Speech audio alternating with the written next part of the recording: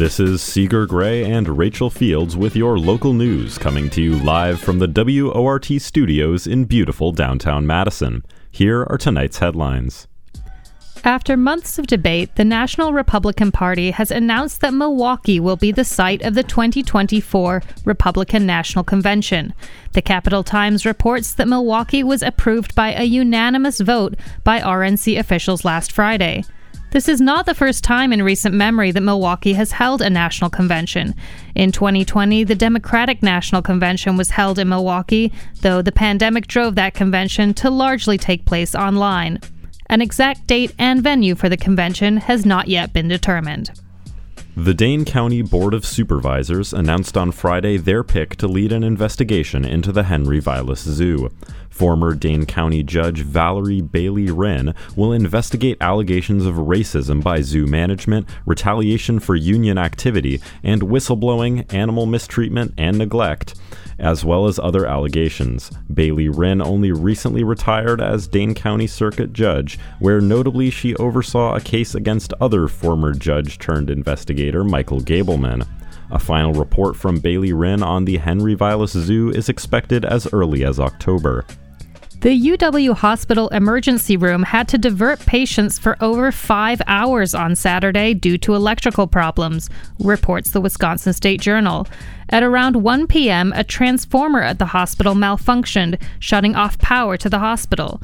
Though an emergency backup generator was able to immediately restore power to critical equipment and infrastructure, patients were still diverted to other emergency rooms until after 6 p.m.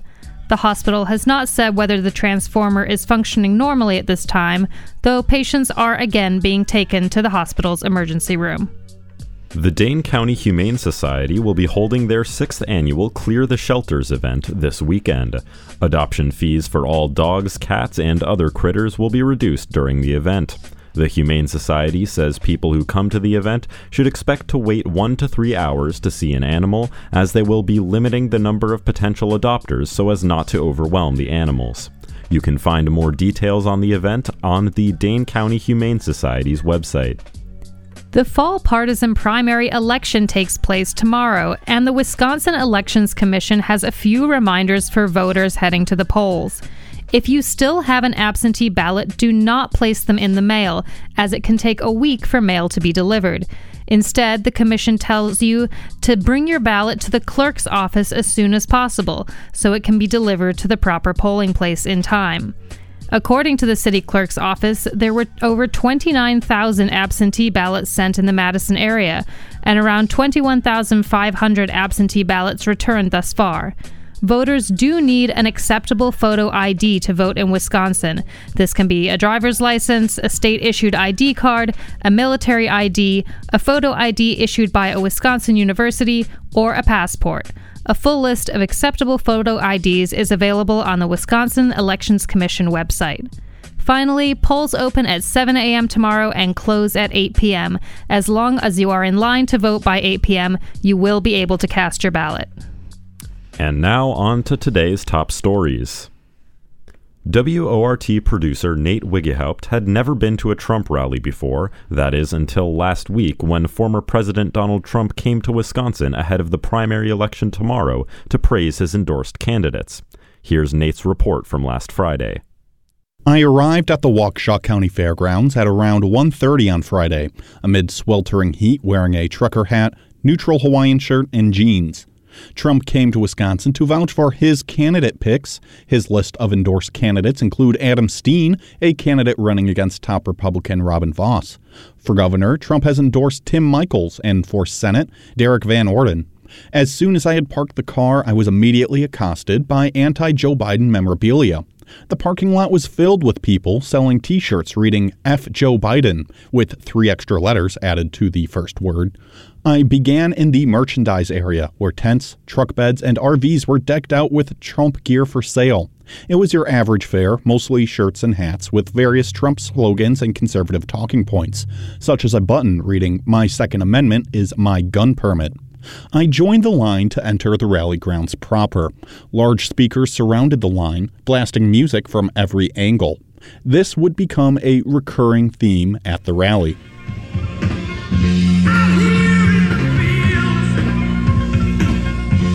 After about 10 minutes in the winding line, I made it to the security checkpoint run by the Secret Service and the TSA. It was here that I learned that no outside beverages were allowed in the rally grounds. I chugged the bottle of water I had brought with me and made my way inside to a large field. 4 food trucks selling everything from lobster rolls to lamb kebabs sat on one side of the field, all 4 with lines that ran all the way to the other side of the field. I found a woman wearing a t-shirt that read, "My children are not for sale," and struck up a conversation. Unfortunately, the music was very loud, and as we were standing right next to a speaker, my microphone did not pick up the conversation. She told me about the alleged human trafficking ring that was being run in Wisconsin, where thousands of children are kidnapped each year to be sold to wealthy pedophiles. After moving away, I found a young man dressed to the nines like former President Trump. Dressed in a full suit and tie, Alec told me why he was doing what he was doing at the rally. All right, and why are you out here today? I'm out here to support my president, and I suppose Michaels for governor. That was going to be one of my questions. Do you know who you're voting for governor here? Well, I don't live in Wisconsin. I live in Illinois, where I'll be voting for Darren Bailey. And I have to ask, is that outfit hot? I'm sweating in just this. Yeah, it's very hot, believe me. I'm dying. Only when there's a slight breeze, I get a little bit of peace. Okay. With the temperature now climbing to over 90 degrees, I joined one of the food truck lines to try and get some liquids in me.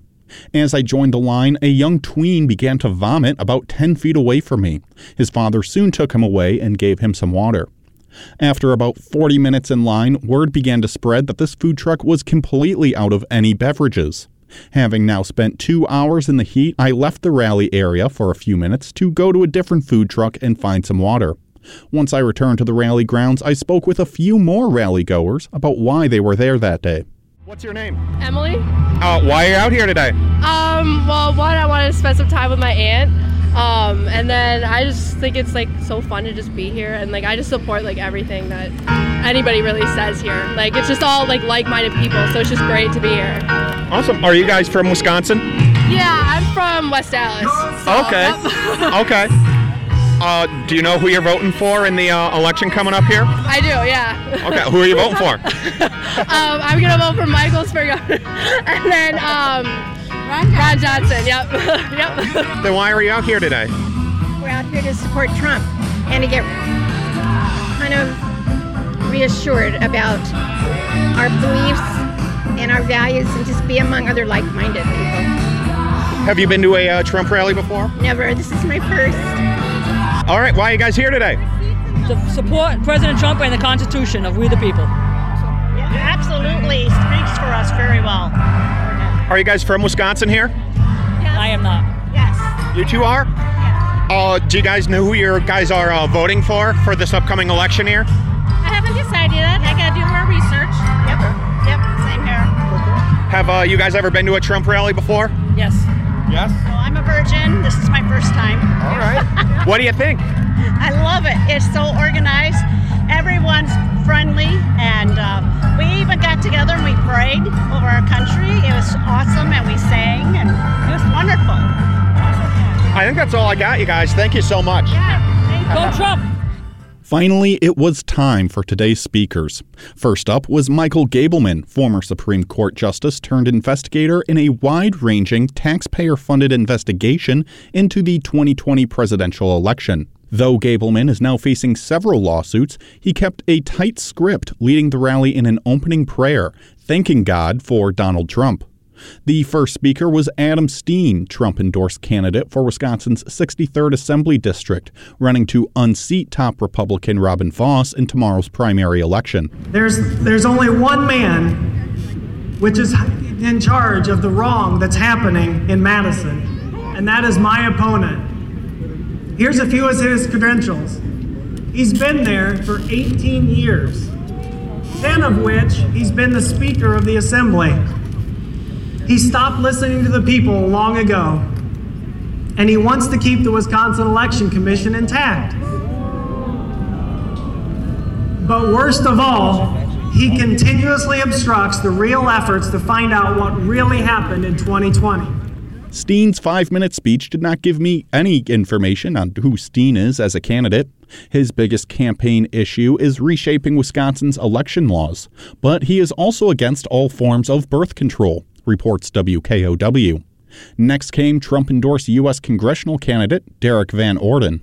They're worried because we have a fentanyl problem in the United States of America and a methamphetamine problem in the United States of America. 100,000 American citizens have died from fentanyl overdoses on Joe Biden's watch. It's the leading cause of death for Americans aged 18 to 45. And it just wasn't like that under President Trump. It was not. I went down to the U.S.-Mexico border, and guess what? It's open. We have an open border now. Finish the wall is a very good idea. And you know what? Brandon's working on the wall right now, isn't he? There's a surprise. According to the CDC, over 300,000 people died of drug overdoses in America while Trump was in office between 2017 and 2020. Finally, Republican candidate for governor Tim Michels took the stage.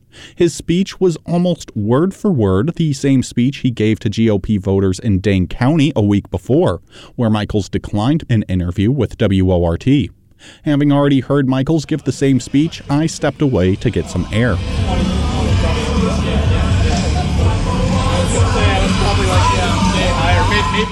I had now been at the Waukesha County Fairgrounds for 4 hours, and Trump wasn't scheduled to go on for another 2. With the lines for a chair growing and growing, I decided to find some space in the shade to sit on the ground and listen to the music.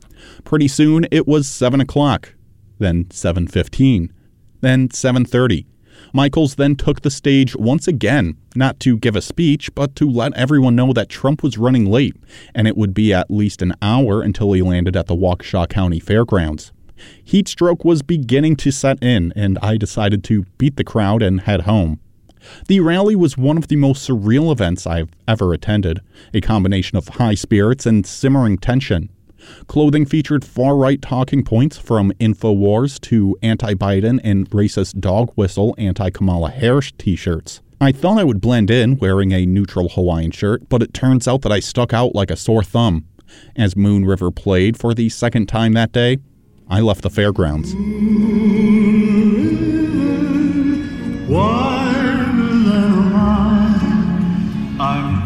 The partisan primary election takes place tomorrow. Reporting for WORT News, I'm Nate Wuggy-Hout.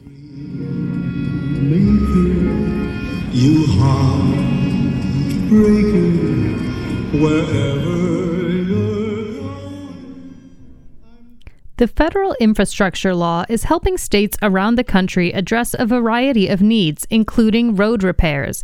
That's welcome news for some rural Wisconsin communities where local governments are having a hard time keeping up with deteriorating streets and county highways.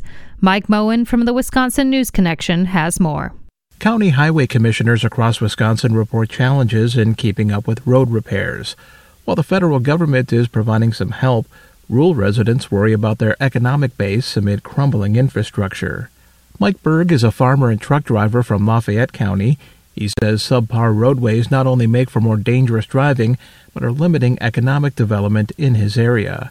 He suggests businesses won't want to be there, and neither will residents if their daily commute involves navigating bumps and sharp curves. Roads are so bad in places, people are losing their dentures as they travel down the road. And he points to the cancellation of an annual county dairy breakfast because of road access issues as a sign of things to come. Some counties are borrowing money or adopting vehicle registration taxes to generate repair revenues, but rising construction costs and supply chain issues bring obstacles. Certain jurisdictions are starting to receive funds awarded through the new federal infrastructure law. Under that plan, Wisconsin is projected to receive more than $5 billion over the next 5 years to update roads, bridges, and many other infrastructure needs. That's viewed as much-needed help for counties stretching their dollars. Berg says he doesn't want to see local governments have to lean on residents so much if there's nowhere else to turn. Local governments are trying to keep the lid on property taxes. Despite the extra federal aid, demand outpaces available dollars. And while some solutions have been floated in the state legislature, it's unclear if lawmakers will be able to come together on a new revenue stream. Mike Moen, Wisconsin News Connection. Find our Rate Trust indicators to support transparency and accuracy at publicnewsservice.org. It's now 6:19 p.m. and you're listening to the live local news on WORT. When Oshkosh Defense announced in 2021 that they were not going to be building the next generation of Postal Service vehicles here in Wisconsin, labor leaders and environmental groups lambasted the decision. But the reason as to why the company decided to move production to South Carolina is a tricky one. Earlier today, WORT producer Nate Wegehout spoke with Jacob Resnick with Wisconsin Watch to learn more. I'm on the line now with Jacob Resnick, reporter with Wisconsin Watch, who recently wrote a hefty breakdown of everything going on with Oshkosh Defense and their deal to build electric postal service vehicles. Jacob, thank you so much for talking with me here today. Of course, Nate. So, Jacob, just right off the bat here, let's start off with some history. What is Oshkosh Defense, and what was their big contract that they were given by the Postal Service? Well, Oshkosh Defense, until a few years ago, was known for about a century as Oshkosh Truck, and it's a major manufacturer of wheeled vehicles, and the lion's share of its work is with federal defense work. Its parent company is Oshkosh Corporation. It's been in Oshkosh, Wisconsin since early 20th century. They won a multi-billion-dollar contract from the U.S. Postal Service in 2021, and it immediately got some hackles up because the first criticism was, I think only about 10% of the vehicles were going to be electric vehicles. The rest were going to be, gasoline internal combustion engines. And critics were pretty upset because the fuel efficiency wasn't going to be much better than those Grumman trucks that they've been driving around since the 90s. And I think before that, the Postal Service used to drive those old surplus Jeeps, when I was a kid. But the real criticism was that they should be investing more into EVs. Then the next big, hammer drop was that not only were they going to be not EVs, that they weren't going to be built in Wisconsin. They weren't going to be using their unionized workforce in the Oshkosh area. In fact, they were going to build a brand new plant in South Carolina, a place that they've never done any manufacturing before, and use presumably non-union labor to cut labor costs. And that really caused a firestorm here in Wisconsin because there's fears of a loss of that 1,000 jobs in Oshkosh, Wisconsin. And now we've covered the saga of Oshkosh Defense a few times here on the WORT News, but one thing that we never really got to the bottom was why exactly did the company decide to move their production to South Carolina? What was their given reason for moving to South Carolina? Well, the company said that they couldn't find a big enough warehouse space, that they needed at least like 850,000 square feet in order to build it, and because they need to start production in about a year from now. They want these trucks to be in service by the end of 2023. They didn't have time to build something from scratch. There's been a lot of skepticism from the labor union, United Auto Workers, about that. There's been some reports they had looked at the Foxconn site down south of Milwaukee, but nothing came of that. They do actually have a lot of their union says they have a lot of excess production site here in Oshkosh, Wisconsin, although not all maybe on one campus. It's kind of scattered around town. But what we found is that they've been lured with some pretty generous tax incentives from South Carolina, and the Palmetto State has kind of a storied history, I've learned, of luring away manufacturing from more unionized Midwest and Northeast. We did a little digging to some records requests. They found they're having a 40-year property tax break, where they're only going to be paying about 40% of their tax bill, and they'll have it locked in for the full 40 years. That's a long time to lock in, a tax break. And I have to say, we also looked at the kind of tax breaks that they got in Wisconsin, and they've got also some very generous ones. Over about a decade, they got $55 million in state tax credits alone from the state of Wisconsin to build some military vehicles. The difference between what Wisconsin's been doing and what South Carolina's been doing is, in order to get those tax incentives here, they had to maintain about 1,000 jobs of paying at least $25 an hour. Now, there's no wage floor for the South Carolina deals they're getting, for the state tax credits they're getting, the local property tax breaks, all that. The only thing we could find when we were able to get a copy of the postal contract was the wage floor is the federal minimum wage, and that's $7.25. Now, I'm not saying they're going to be able to, hire plant workers for that low, but we did find some job ads through some third parties, with jobs starting around $8, and that's about half of what the starting wage is for someone working in the unionized plant in Oshkosh, Wisconsin. So it sounds like the company is looking for some serious savings on the labor end. And now you mentioned the city of Oshkosh there where the plant would be, but they have a bit of a history with Oshkosh Defense, and not just in name, but in business developments as well over recent years. What's the relationship sort of been between the city of Oshkosh and Oshkosh Defense over the last few years? When I talk to, local officials here and elected officials, the relationship's been pretty good. But, it is the largest private employer in the area, so it has a lot of it has a lot of clout. This kind of came to the head a few years ago, though, when the company said that they needed a new headquarters and threatened to pull their executives and headquarters out of Oshkosh, Wisconsin entirely, unless they were able to instead negotiate a pretty sweetheart deal where they got where they got most of the municipal golf course given to them in very advantageous terms, and the city paid over $7 million for all the new infrastructure. Now they have this brand new steel and glass, ultra modern headquarters here in Oshkosh, Wisconsin, and that's officials here are very happy because that means those 400 odd jobs will stay here. But it shows that the company is willing to play pretty serious hardball and get what it wants when it wants to, whether they're negotiating with South Carolina or Oshkosh, Wisconsin, and that's kind of raised the question of how much loyalty does a Fortune 500 company have to a community, and is there really even a mechanism in corporate policy to build in something like community loyalty when they're looking at their balance sheet? They're a corporation publicly traded, just like many others, and they have to watch their stock price. And so when they're doing those kinds of calculations, it can definitely have some effect on communities that leave people pretty unsettled.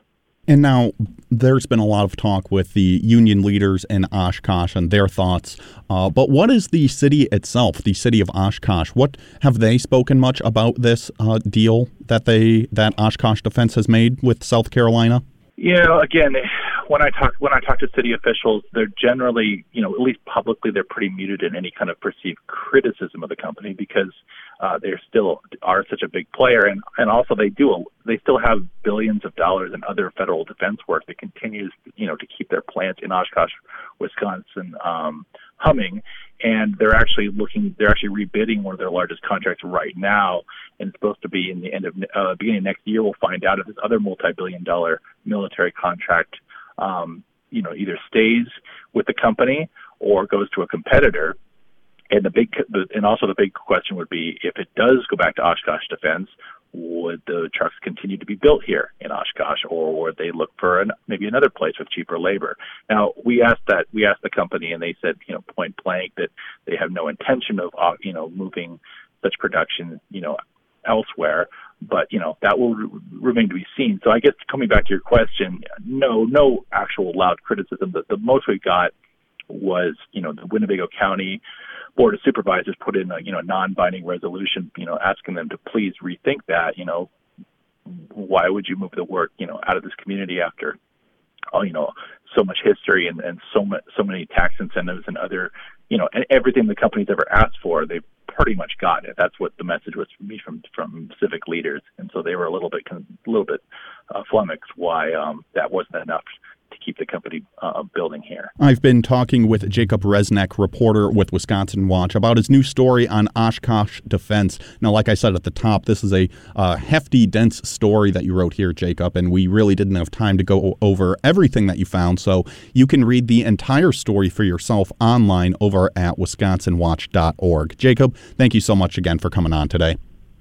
Hey, I always like getting a call from WORT.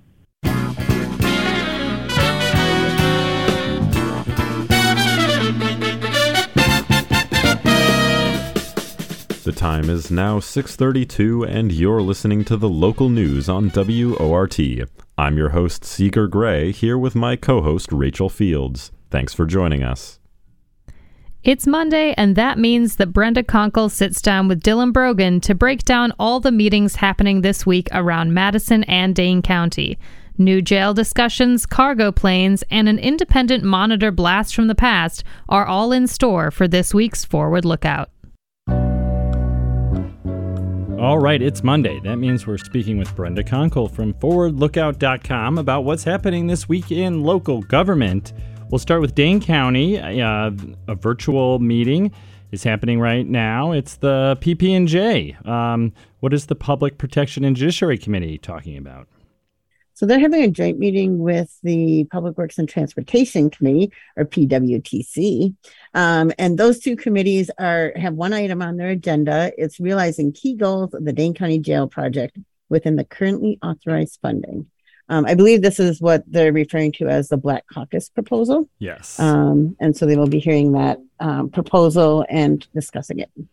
Yes, and Sheriff Barrett has kind of taken something that's been threatened but never acted upon, where he's actually, I don't know how many have been shipped out yet, but he's deemed part of the city-county building unsafe and is now sending inmates out to other counties. So that just amps the pressure up, right? It most certainly did. It seems like more of a political move than anything, but that may not be true. That's just my opinion. I do think that, this used to happen before, and it is really burdensome on families. So I hope it's just not political gamesmanship, but he really feels that it is unsafe there. And Tuesday at 5:30, we have a virtual meeting of the Equal Opportunity Commission. And what's happening with them? So they had a lot of reports on their agenda. They only had one item, which was about the Wisconsin State Journal articles about the zoo and the other disparities that are happening in county government. But then they also are looking at the EOC complaints about the highway and zoo departments. And so they've got some reports in there that may be of interest to see how people of color are being treated within Dane County. All right. And then Tuesday, of course, there's an election, so we don't have meetings either in the city or the county. So everyone make sure to vote if you haven't already. And then, but we will talk about the Park Commission meeting on Wednesday, and that is a Zoom meeting as well. Yeah, that's interesting because they had been meeting in person. Yeah, right. Right. And now they're on Zoom, so it's weird. But they have some fee changes for Dane County Parks for 2023 for next year. And then the Heritage Center for 2024, they're looking at some fee changes there as well. And then they are looking at MMSD, which in this case is the Madison Metropolitan Sewerage District Relief Force Main Project, which impacts the Ice Age Trail Junction area. So if that might influence some people if they're big proponents of the trail. So might want to check out what that's all about. Exactly. Okay, and finally, the last thing we'll talk about with the county is the Airport Commission, and lots going on with the airport. What's on the agenda? Biggest thing that they'll be talking about is their airport budget for 2023. So that's big on there. And then they also have a cargo airline operating agreement with the Federal Express, and then a couple short-term parking lease exemptions. All right, we'll move on to the City of Madison. Already in progress is the Police Civilian Oversight Board, their oral panel subunit, I guess. You'll have to explain what that is. This is a closed session meeting. Why is that? Well, they'll be meeting not only today, but tomorrow and Wednesday, and they are doing oral board interviews. So those are done in closed session. Hopefully after the end of 3 days, they'll be able to make some decisions about who will be revealed to the public that are the top candidates. I feel like we've been here before. Yeah, it does feel like a repeat. Hopefully they actually end up being able to hire someone this time. Yes. Yeah. So, a little over a year ago is when they hired someone and didn't quite work out. So, all right, good luck to them this time. Also happening today is a bunch of promotions and stuff, it looks like, for the Police and Fire Commission. Did I get that right? Yeah, they have promotions both in the fire department and in the police department. Some of those will be approved in closed session, and then they have the normal reports that they have that have updates on various parts of their hiring processes and promotional processes. Okay, let's go all the way down now to Tuesday and the Transportation Commission. We haven't heard too much about transportation being at least a heated debate or anything. So, what is the Transportation Commission up to at 5 o'clock on Wednesday? And that is a virtual meeting. They actually have like two things on their agenda. One is changing how they, the company that they use to collect the fare boxes. And so looks like they're going to be switching, I believe. It looks like a new name to me. And then they are also looking at one of the public works and transportation projects at South Pinckney between Doty Street and Wilson Street. So that's right there by the Jesha Square parking ramp. No, the company is Masabi. And so I'm not sure if that's the same one that they used the last time around, but they used to have somebody else that they used. Okay, and then we'll talk about the Public Safety Review Committee, which meets on Wednesday at 5:30. You are on that committee, so what are you talking about along with the rest of the PSRC? Oh, this will be a real quick meeting. We're just going to talk about tear gas. But we'll be talking about not allowing police departments to give mutual aid if they are going to use tear gas, mace, or other impact projectile devices, which are mostly those beanbag guns. And this still is from sort of following up from the last time. I feel like you've done this before, and right? Well, at least once, maybe twice even. And I think just once we did when Max Prestigiacomo was still on the council. We had one of these ordinances that came through. I believe this one is a little bit different, but we'll see once how it goes this time. Last time, the PSRC very clearly voted to ban tear gas. And the Common Council decided not to listen to you. Yeah, exactly. But that's the breaks, I guess, sometimes. On Thursday, real quick here, we're running out of time. We have, again, they changed when the Common Council Executive Committee meets, which is somehow unsettling to me, and only me, I think. But, no, it's unsettling to me, too. All right, what the heck? We've done this for 8 years, and it was always on a Tuesday before a Common Council meeting. Now it's a Thursday at 5:30 with no council meeting. So I don't know what to think about that. But that darn Keith Furman. Yeah, I think it has to do with that new council president, Keith Furman. Well, maybe I got to ask him, there's just something not right about it. But I guess we'll talk about it anyway. Right.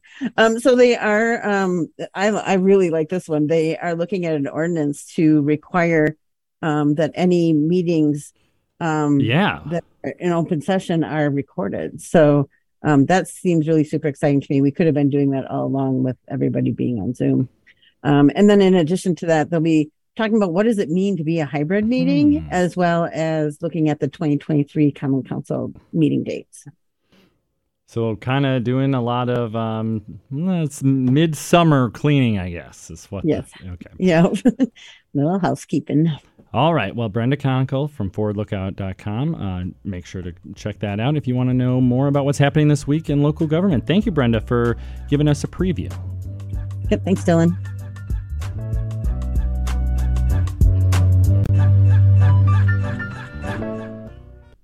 Today marks the anniversary of the passage of the British Enclosure Act of 1845, where land use rights were taken from small subsistence farmers to develop estates for the lords.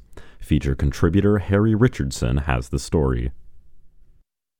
For Joe Hill and Cesar Chavez, who fought in their own time, for our brothers and our sisters up and down that picket line, for the unnamed and unnumbered who struggle brave and long, for the Union men and women standing up and standing strong. Today, August 8th, marks the passage by the British Parliament of the Enclosure Act of 1845, taking away common land from the people and appointing enclosure commissioners who can enclose more land, without an act of parliament. From the 17th to the 20th century, the British government passed over 500 enclosure laws, enclosing nearly 7 million acres of common land that the people had the right to use. As the old anonymous poem goes, the law locks up the man or woman who steals the goose from off the common, but leaves the greater villain loose, who steals the common from the goose. Often the military crushed any resistance.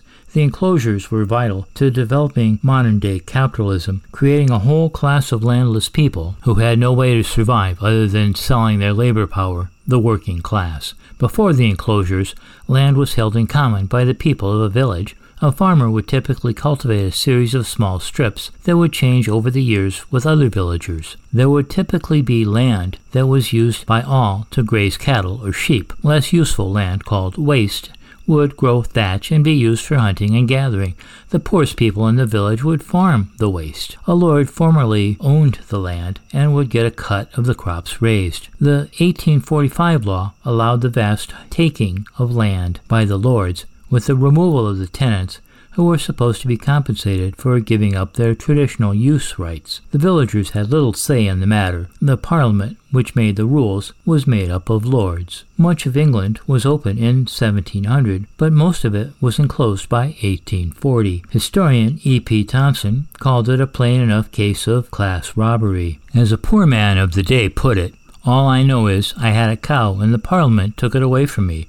Many thousands were forced off the land to work for the lords in improved land, or move to town and work in the textile mills. The case of the Oatmoor near Oxford was fairly typical. There was a protracted struggle to enclose Oatmoor, starting in 1801, when the Duke of Marlborough planned to drain and allot the enclosure of over 4,000 acres of Oatmoor. When, in accordance with the law, notices were posted on parish church doors announcing the proposal, they were taken down by a mob at each place. The next application was made in 1815. Again, it was found impracticable to affix notices, owing to the large mobs armed with every description of offensive weapons.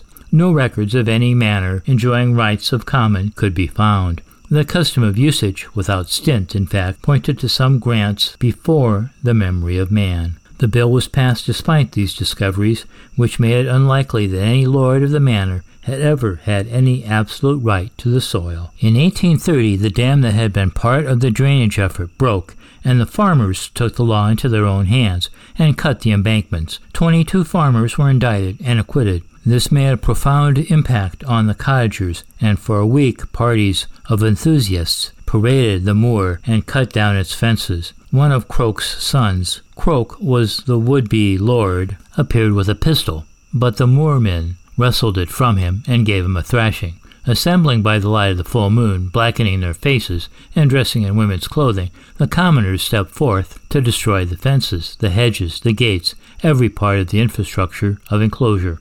The High Sheriff, the Oxford Militia, and Lord Churchill's yeomen were summoned. But the villagers were not impressed. They came out in full force to walk around their traditional boundary in accordance with an old custom. On Monday, September 6th, 500 men, women, and children assembled in the Oatmoor towns, and they were joined by 500 more from nearby villages. Soon 1,000 people went out and in broad daylight demolished every fence which obstructed their course, armed with reap hooks, hatchets, bell hooks, and other farm implements, covering the moor with an impressive display of power and self-respect. Wheelwrights, hatters, and hay dealers, shoemakers, tailors, butchers, masons, plumbers, the full range of village artisans were present. The commoners were organized from the entire region. In retaliation, 60 or 70 commoners were seized by the cavalry, and 44 were sent to the Oxford jail, escorted by yeomanry. But the protesters coincided with St. Giles' Fair, and the streets were crowded with people.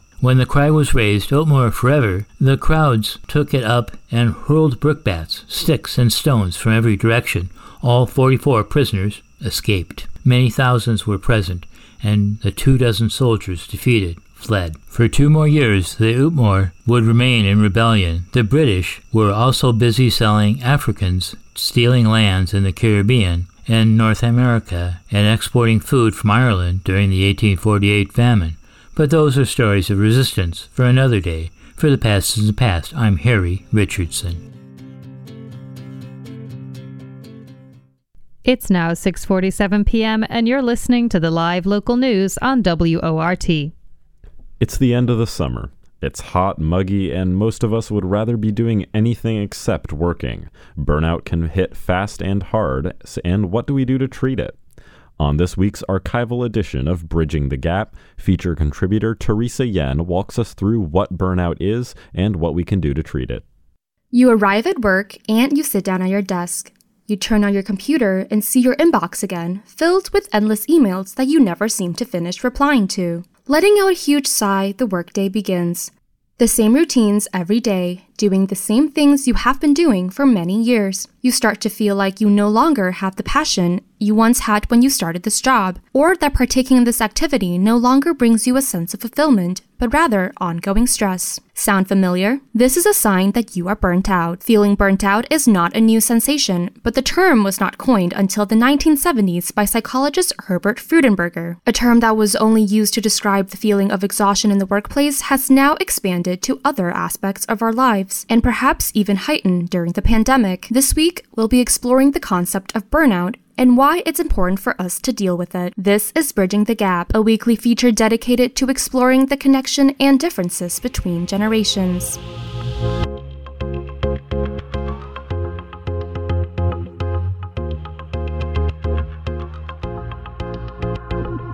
Burnout was originally only considered to be a phenomenon that occurred in the human service sector. Professions such as healthcare, law enforcement, legal services, or social work were the only ones that people had associated with burnout. This is because the initial questionnaire that was designed to measure burnout was limited to these professions only. The questionnaire was then later expanded with more generalized questions to catch up with the changing socio-economic environment. More people started to record feeling burnt out in the late 20th century. Researchers find that the modern working life promotes high productivity and versatility. People are valued based on how much they can produce and how much more they can take on compared to others. People are expected to learn multiple skills and individualism is encouraged. Thus, the constant pressure to produce, surpass, and compete eventually leads a person to feel exhausted in the chase, leading to burnout. There are three components of burnout according to Freudenberger.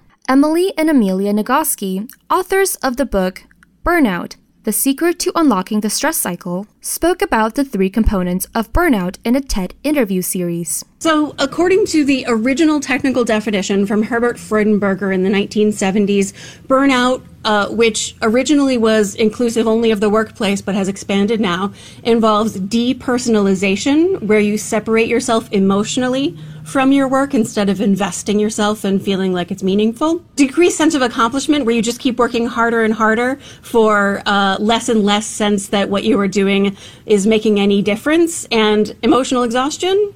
Aside from the emotional responses, psychologists also find that the body physically reacts to the stress stemming from burnout. Melinda Wenner Moyer from the New York Times interviewed several doctors and researchers on the physical symptoms of burnout on your body. One of the most common symptoms is insomnia. Research has shown that stress alters the body hormone levels that regulate sleep, leading to poorer sleep quality. Another common sign is physical exhaustion, feeling like you're always worn out after a day's work. A change in eating habits might also occur due to higher stress levels restricting one's appetite. The pandemic came along and increased people's feelings of burnout. The home once being a place to escape to after work is now your place of work. The constant fear of catching the virus and spreading it to others. Not being able to see family that lived far away or visit friends. The never-ending rise and fall of cases makes it hard to plan for anything. In 2021, many people started quitting their jobs, resulting in the Great Resignation. Pew Research Center found that low pay was among the most cited reasons that people left their job. With the pandemic driving up living costs, the salary payment did not increase accordingly for people to adjust. Moreover, the pandemic got people rethinking their career paths and choosing for themselves whether it was worth it to stay at a job that caused them immense stress. How do we deal with burnout then? It's definitely not as easy as saying just relax. Emily and Amelia Nagoski spoke at the XOXO Festival about how to deal with the overwhelming feeling of stress that comes with burnout. Because our body responds to stress with the fight or flight response, We need to complete the stress cycle to let our body know that it is safe to release the tension. Physical activity, imagination, creative self-expression, and connection are the 4 ways to end your stress cycle. Go outside and do an activity. Watch a movie that takes you into another world. Express your emotions by writing, painting, singing, or any creative outlet. And talk to another person, any person. That'll help you feel less alone in your stress. The Nagoski sisters concluded their speech by emphasizing the importance of facing those emotions and treating yourself with kindness. You have permission to take a break from whatever it is that is causing your stress. You are allowed to pause and turn toward your own body with kindness and compassion. We're telling you this because it turns out the cure for burnout is not self-care. It's all of us caring for each other. We are not built to do big things alone. We're built to do them together. For Bridging the Gap and WORT News, I'm Teresa Yen. Today, feature contributor Harry Richardson reviews 2 new movies. On the big screen is Bullet Train, an over-the-top violent action movie with a dark, humorous edge. And on the small screen is Prey, a prequel in the long-running Predator series. You arrive at work and you sit down at your desk. I am ready. Well, that's great, Ladybug. Ladybug? Your new operational name? Oh, I see what you're doing. Ladybug's supposed to be lucky. Ha! You don't have bad luck. Really?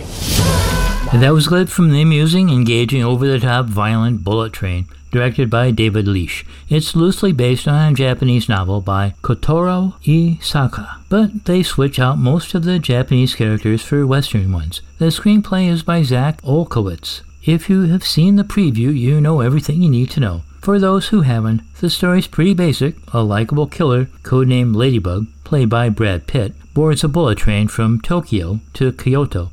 In the real world, this takes about 2.5 hours.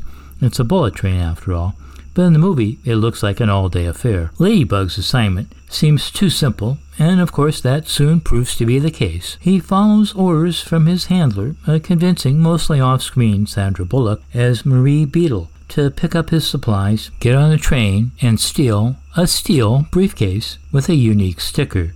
Ladybug, though, doesn't take the gun. It seems he has spent time away from his job with a therapist. Ladybug has decided to do the job without killing anyone and to try to deal with his own bad luck. Unfortunately, a lot of people on the train are after the briefcase and have no compunctions about killing Ladybug or anyone else who gets in their way. Ladybug is barely on the train when he is attacked by the wolf, played by musician Bad Bunny, out for revenge. Ladybug accidentally dispatches him, but his troubles have just begun, mainly in the person of the partners, the twins, Lemon, Brian, Tyree, Henry, and Tangerine, Aaron Taylor Johnson, as 2 British hitmen who were supposed to return the case and the errant son, Logan Lerman, of a Japanese crime lord, White Death, Michael Shannon. There is also the father, Andrew Koji, out to kill whoever threw his son off the roof, and the prince, an underestimated Joey King, not to be confused with her earlier role in The Princess. The fight scenes are the highlight of the movie. Leitch was a stuntman. He did a stint as the double for Brad Pitt. There are some funny, violent scenes and some amusing exchanges between Ladybug and his opponents. All in all, funny, summertime action, over-the-top violent film.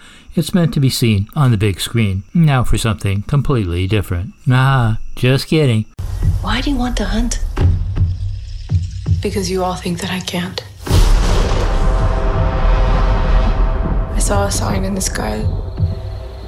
I'm ready.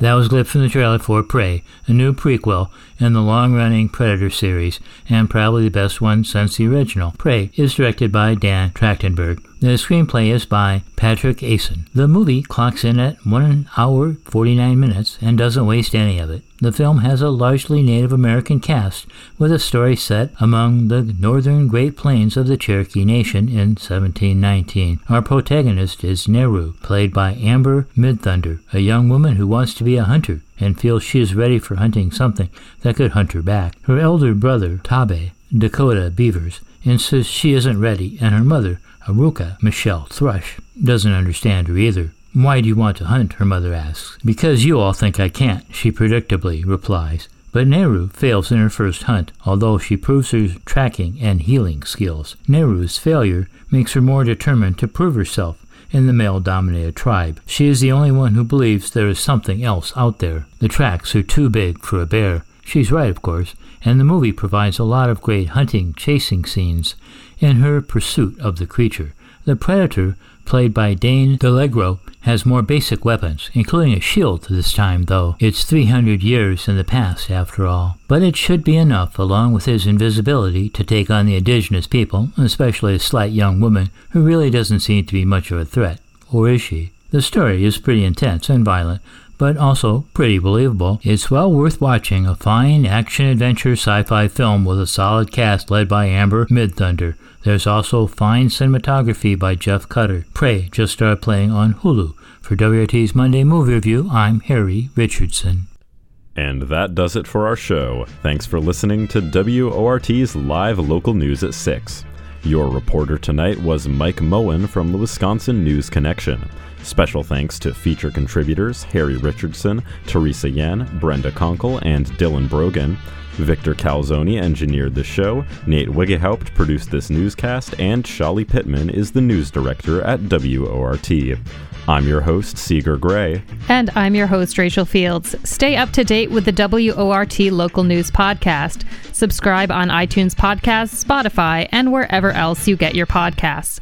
Up next is the most free-form show on your radio dial, The Access Hour. Have a great night.